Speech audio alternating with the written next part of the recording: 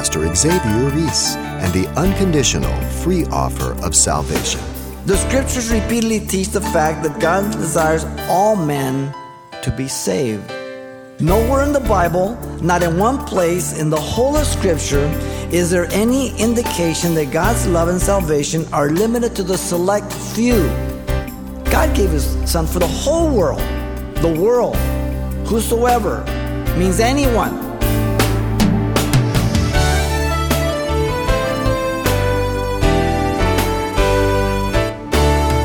Welcome to Simple Truths, the daily half-hour study of God's Word with Xavier Reese, Senior Pastor of Calvary Chapel of Pasadena, California.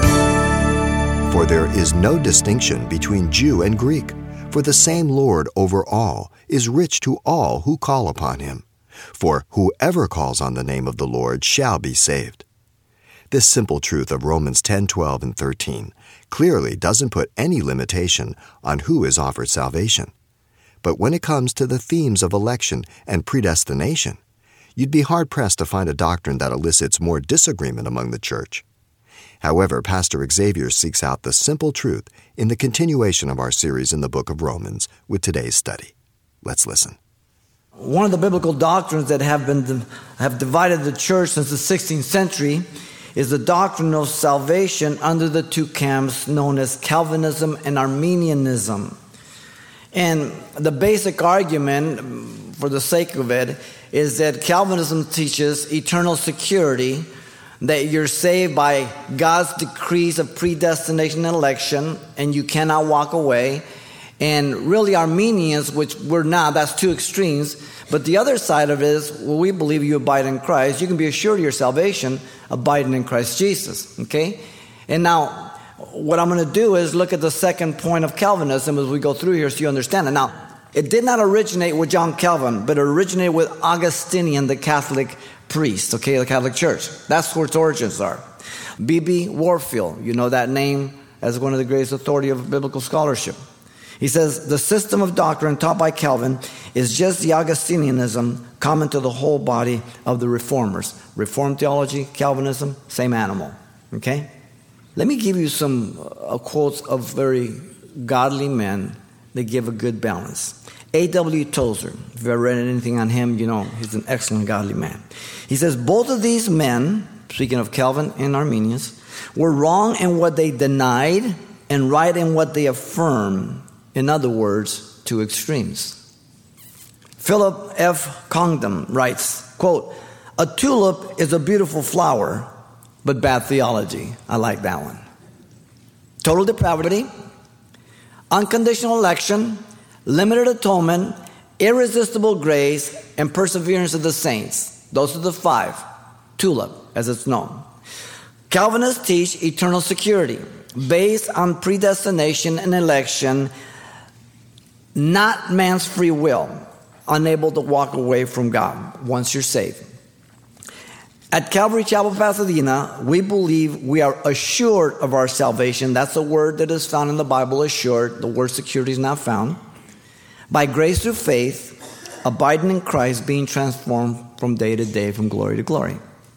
So since we're here in chapter 8 of Romans, I want to examine the second point of Calvinism, using verses 29 and 28, and see if it holds water through the whole of Scripture. Okay? Let me read here, and I'll give you the three divisions that we're going to look at. Verse 29 and 30 says, for whom he foreknew, he also predestined to be conformed to the image of his Son, that he might be the firstborn among many brethren. Moreover, whom he predestinated, those he also called. Whom he called, those he also justified. Whom he justified, those he also glorified. So what Paul here, the context of chapter 8 too, is that we're the sons of God, and we're waiting to be revealed. When Jesus reveals, we're going to be just like him. He's looking all the way to the end. So it's no big deal for God to know when you're going to be saved, who's going to be saved, and to see them completely perfected, because he knows all things. He sees the end from the beginning, right? No big deal. So that should be no problem to anybody, okay? But the text is not teaching that only a few select few were chosen by decree at the exclusion of free will, and that they're the only ones going to be in heaven. That's crazy. So let me give you the three divisions. We're going to look at first the doctrine of unconditional election, what it teaches, okay? So we don't misrepresent Calvinists. We're going to tell them what they teach, okay? Secondly, the doctrine of unconditional election examined to the Scriptures, because the Scriptures are the standard, right? And then third, we'll finish with the doctrine of unconditional election understood in view of foreknowledge and predestination. Those are the key things. Let's begin with the teaching here of unconditional election. Now, the canons of Dort, where the controversy between Calvinism and Arminianism took place, stated the teaching as follows. First, quote, "The unchangeable purpose of God, whereby before the foundation of the world, he has out of mere grace, according to the sovereign good pleasure of his own will, chosen from the whole human race a certain number of persons to redemption in Christ." That's what they teach. This statement, in and of itself, is not unbiblical. It can be supported by choosing certain scriptures. The problem is that this statement is understood to be true based on John Calvin's definition of total depravity. It's the second point, which builds off the first point. And if the first point of total depravity is not biblical, then the second one's going to be off. You understand? Total depravity, according to Calvin, means that man has no free will, nor can he understand nor respond to the gospel unless he or she is unconditionally elected. That's where they deviate. That's where they're wrong. Okay? Because we don't find that in Scripture. This is circular reasoning. The first is based on the second is justified by the first. It's like a fossil record. You get the fossil, you date the fossil by the sediment, and then you date the sediment by the fossil. Where do you get your beginning date? It's circular reasoning, okay? Now, but also the definition of the second point, unconditional election, is based on an unbiblical understanding of God's sovereignty and predestination. Once a person merely accepts the Calvinistic view of God's sovereignty and predestination, that nothing happens apart from God's divine decrees, unconditional election as a doctrine is accepted. And that's the key. The decrees of God. So they say nothing can happen except for by the decrees of God. So they even accuse God of being the author of sin. And I'll show you that as we go along. Okay? Which is, the Bible doesn't teach. Calvin himself saw the basic problem of a God of love choosing of so few, but he offers no satisfactory explanation of it. He simply states, quote, and I'm quoting him, "That is a question for which I have no answer." Well, we're supposed to have answers. 1 Peter 3:15 tells us that. To his sharp critics, Calvin struck back with pleading Augustinian authority. In other words, Calvin knew that what he's teaching is theology of Augustine. So he just put it back on Augustine rather than giving justification and reason for it. Now, the doctrine of unconditional election is for all purposes the heart of Calvinism. Herman Hankel again says, quote, "No man can claim ever to be either Calvinistic or Reformed without a firm and abiding commitment to this precious truth." What? Unconditional election. R.C. Sproul, he's the golden calf of Calvinism. One of the leading Calvinists of our day says, he fears that the term can be misleading and grossly abused. In fairness to Calvinists, not all Calvinists agree in this doctrine, this third point, limited atonement. Okay? So that's where you have 2 3 4 Okay? They pick and choose. No, it's got to be all or nothing. Now, the witnesses of unconditional election, let me give you some. Some of these even claim to be Calvinists. Spurgeon, the Prince of Preachers, said, "All true theology is summed up in these two short sentences. Salvation is all of the grace of God. Damnation is all of the will of man." Now, a true Calvinist cannot allow you free will. Spurgeon did. He excluded limited atonement, see? And also irresistible grace. Because he says a person can resist. A true Calvinist believes you can't resist grace. If God has called you to be saved, there's nothing you can do about it. Huh? Then why preach? Why make the petition? Spurgeon didn't believe in limited atonement, the third point of Calvinism. So he ascribed free will to man for his own damnation, which is biblical. If you end up in hell, it's not because God sent you there. It's because you rejected the gospel. Now, R.C. Sproul writes, quote, "The term election refers specifically to one aspect of divine predestination, God's choosing of certain individuals to be saved, but making election conditional upon something that man does. Even if what he does is simply to repent and believe in the gospel, God's grace is seriously compromised in." Where's this taught in Scripture? Nowhere. Nowhere. Where in Scripture is it taught that man cannot believe the gospel unless God intervenes sovereignly to regenerate the elect, even to the extent that at times without their own knowing or having faith in Christ? So in other words, because God decreed you to be saved, you don't have to believe. You don't even have to hear the gospel. You're going to be in heaven whether you like it or not. That's what the decrees of Calvinism mean. So really then, we should teach that we're saved by the decrees of God, not by grace or faith. You see what I mean? It's unbiblical. Arthur Pink's another Calvinist. He says to deny God for knowledge is to deny omniscience. But we must go further. Not only that is omniscient, I see Adam eating of the forbidden fruit, but he decreed beforehand that he should do so. So Pink and many Calvinists ascribe to God the decree of the fall. In other words, God decreed that Adam would sin, and therefore they ascribe the sin of the fall to God. And they don't have any problem saying that. Well, that's crazy. If I have you do something evil, then how can I hold you responsible for the evil that I made you do? I would be unjust.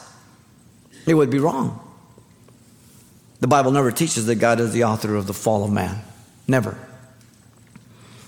The failure of Calvinists is to distort the sovereignty of God, teaching that God sovereignly decreed all things, therefore foreknows all things, because he decreed them, making his foreknowledge dependent on his decrees, and therefore making God's omniscience limited. Foreknowledge is beforehand. Omniscience is all knowledge. Okay? And the proclamation of it often is known as prophecy or different things. See? You have to make a distinction between the attributes. God knows all things, not because he has decreed them, but because he is omniscient, all-knowing. God knows all things before they take place, not because he decreed them, but because he has foreknowledge. Foreknowledge is beforehand. Sovereignty means you do as you will, whenever you will, and you never violate your holiness. And we don't understand foreknowledge to its full end. If we did, then we'd be God. We don't have that attribute. Otherwise, you must conclude, like Calvin, that as God unconditionally elected some to damnation, he equally elected others for damnation, and that he decreed all the evil of the world. I can't agree with that. There's no way. And we'll show you that in the Scripture. Decrees of God are sure when it comes to events. The first coming, the second coming, the crucifixion, the Antichrist, those are going to happen. But God never decrees events forcing people to do evil. Prophecy is simply saying what's going to happen before it happens, because God understands that. Let me give you a good example. Judas Iscariot. Okay? He betrayed Jesus. Now, according to Calvinists, God decreed it. It couldn't be altered. But if God decreed it, that means with the decree was the evil to betray the Son. And if God decreed Judas to betray the Son, how could God turn around and hold Judas responsible for the betrayal? It's unjust. It's unbiblical. But God, knowing that Judas Iscariot was going to betray the Son, he declared it beforehand, so when it happened, it was evidence that he did. And therefore, he could hold Judas completely responsible for his actions because he had a free will to do good or evil. Simple. Now, therefore, faith is not even necessary, because if you are elected, you cannot resist the grace of God. The fourth point. So in other words, you don't even have to hear the gospel. You don't even have to believe. If you are decreed by predestination, you will be in heaven. Like it or not, you're going to heaven. Which begs the question, then why preach? Why the Great Commission of the gospel? It's useless. Why should we go? If they're going to be saved, why go? Let's save time and money. Simple. Now, the use of words are elect, elected, election, along with these words. The word appears 27 times in the Bible. The term is used for Israel. The term is used for a lady, which is the church in 2 John 1:13. The term is used for the church alone, and it's used for Israel and the church. It depends on the context, so you have to look at the context. It is used also for angels in 1 Timothy 5:21. If you examine all the places the term appears, not once is the term ever used to indicate a select group who alone have been predestinated to be saved. Never, not one. Listen to Dr. Ironside. Nowhere in the Bible are people ever predestinated to go to hell, and nowhere are people simply predestinated to go to heaven. Look it up and see. Predestination is always to some special place of blessing. The word elect appears 4 times in the Old Testament. Once for the Messiah, 3 times for Israel in the book of Isaiah. The word appears in the New Testament, elected 17 times, election 6 times, elects 3 times, elected once. When you sift through the 27 passages, one is left with only 5 pertaining to general subject of election in Romans, Thessalonians, and Peter. All of them deal with election to service and blessing, not salvation.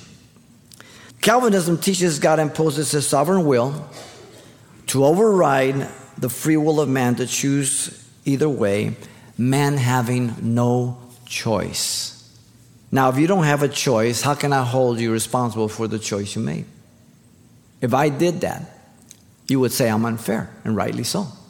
How much more for God? God always gives a reason for saving some and damning others, right? To Isaiah, he says, come, let's reason together. Though your sins be as red as crimson, the white as snow. Isaiah 1:18. Come, let's reason. Now, if we're decreed, then why reason? There's no need for reason, right? There's no reason for appeal.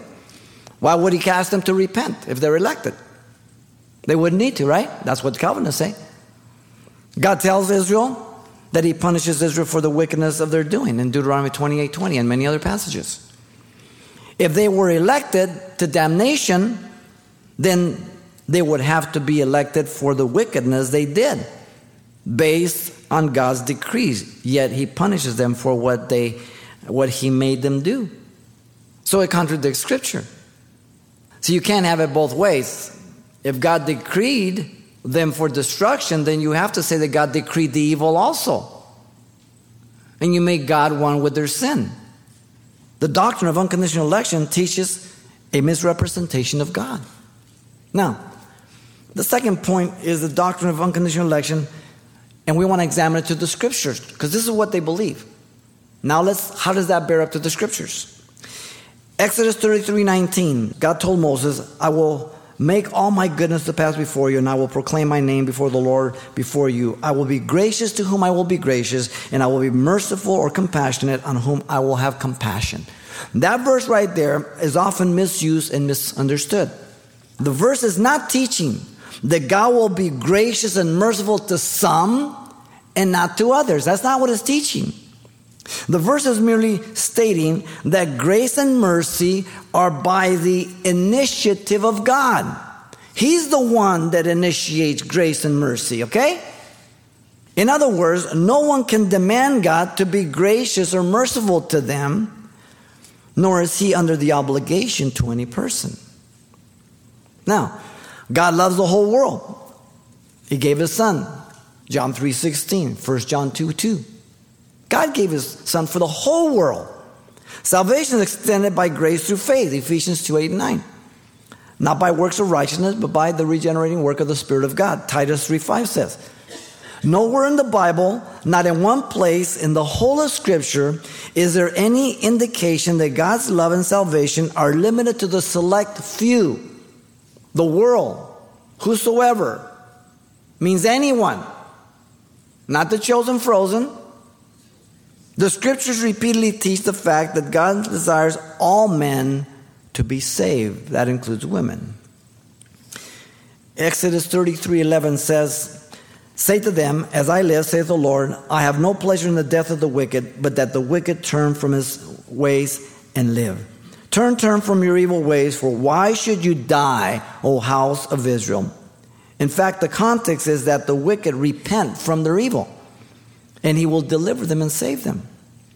And if the righteous turn from his righteousness, then he will die in his sin. There's a choice for both of them. The saved can go away from God, and those who are away from God can come to God. It's a choice. You remember John in John 1:29, the next day, Jesus was coming towards them, and he says, behold, the Lamb of God which takes away the sins of what? The few? The chosen frozen? The sins of the world. The word never means elect. Here's the dishonesty of Calvinists. Every time they find the word world or whosoever, they insert the word elect. That's dishonest. The world means everybody. It doesn't mean the few. Paul says in 1 Timothy 2:4-6, who desires all men to be saved and to come to the knowledge of the truth, who gave himself a ransom for all to be testified in due time. He died for all, but not all will be saved because not all will accept. It's a choice. 2 Peter 3:9. The Lord is not slack concerning his promise, as some count slackness, but is long-suffering towards us, not willing that any should perish, but that all should come to repentance. The scriptures expressly state that anyone can come to God and be saved. Matthew 10:32. Therefore, whosoever confess me before man, I will confess him before my Father in heaven. Whosoever. How do you get elect? John 11:26, Jesus said again, and whoever lives and believes in me shall never die. Romans 10:13, Paul says, for whoever calls on the name of the Lord shall be saved. 1 John 4:15, whoever confesses that Jesus is the Son of God, God abides in him and he in God. Whosoever. How do you get elect out of it? The word whosoever, whoever, are found 183 times in 163 verses in the Bible. Whosoever means whosoever. You don't need to know Greek or Hebrew. It's whosoever. It never means the elect or the few. Not once in these 183 appearances does the word mean anything except whoever. You can't put elect in those words, substitute them. It's impossible. It's dishonest. Now, the scriptures equally teach that not all will be saved, as I said. Not because they are elected to damnation, but because they refuse to repent from their sins to be saved. Cain chose not to repent.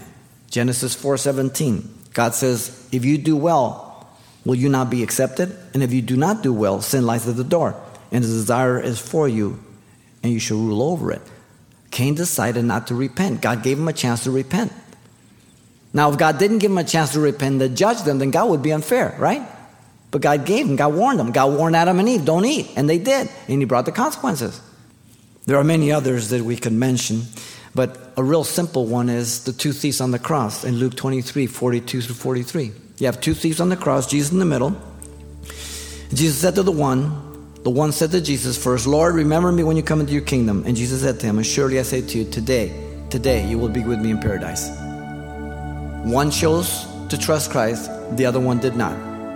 Are you going to tell me that God predestined the one to hell without ever giving him a chance? Then you have to accuse Jesus of being unjust and unfair.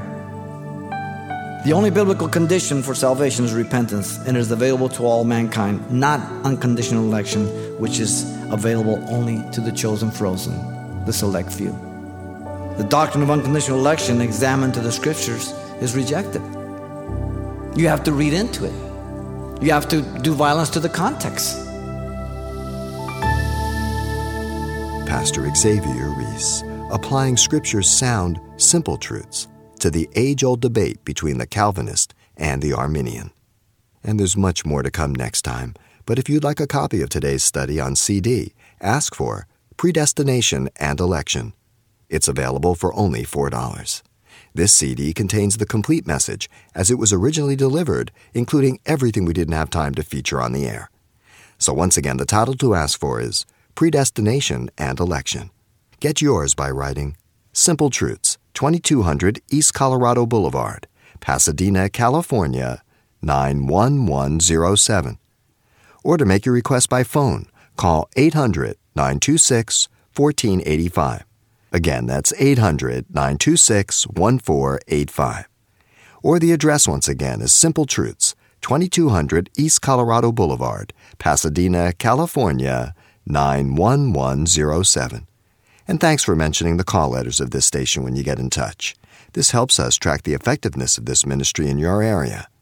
And then join us for more Simple Truths next time with Pastor Xavier Reese.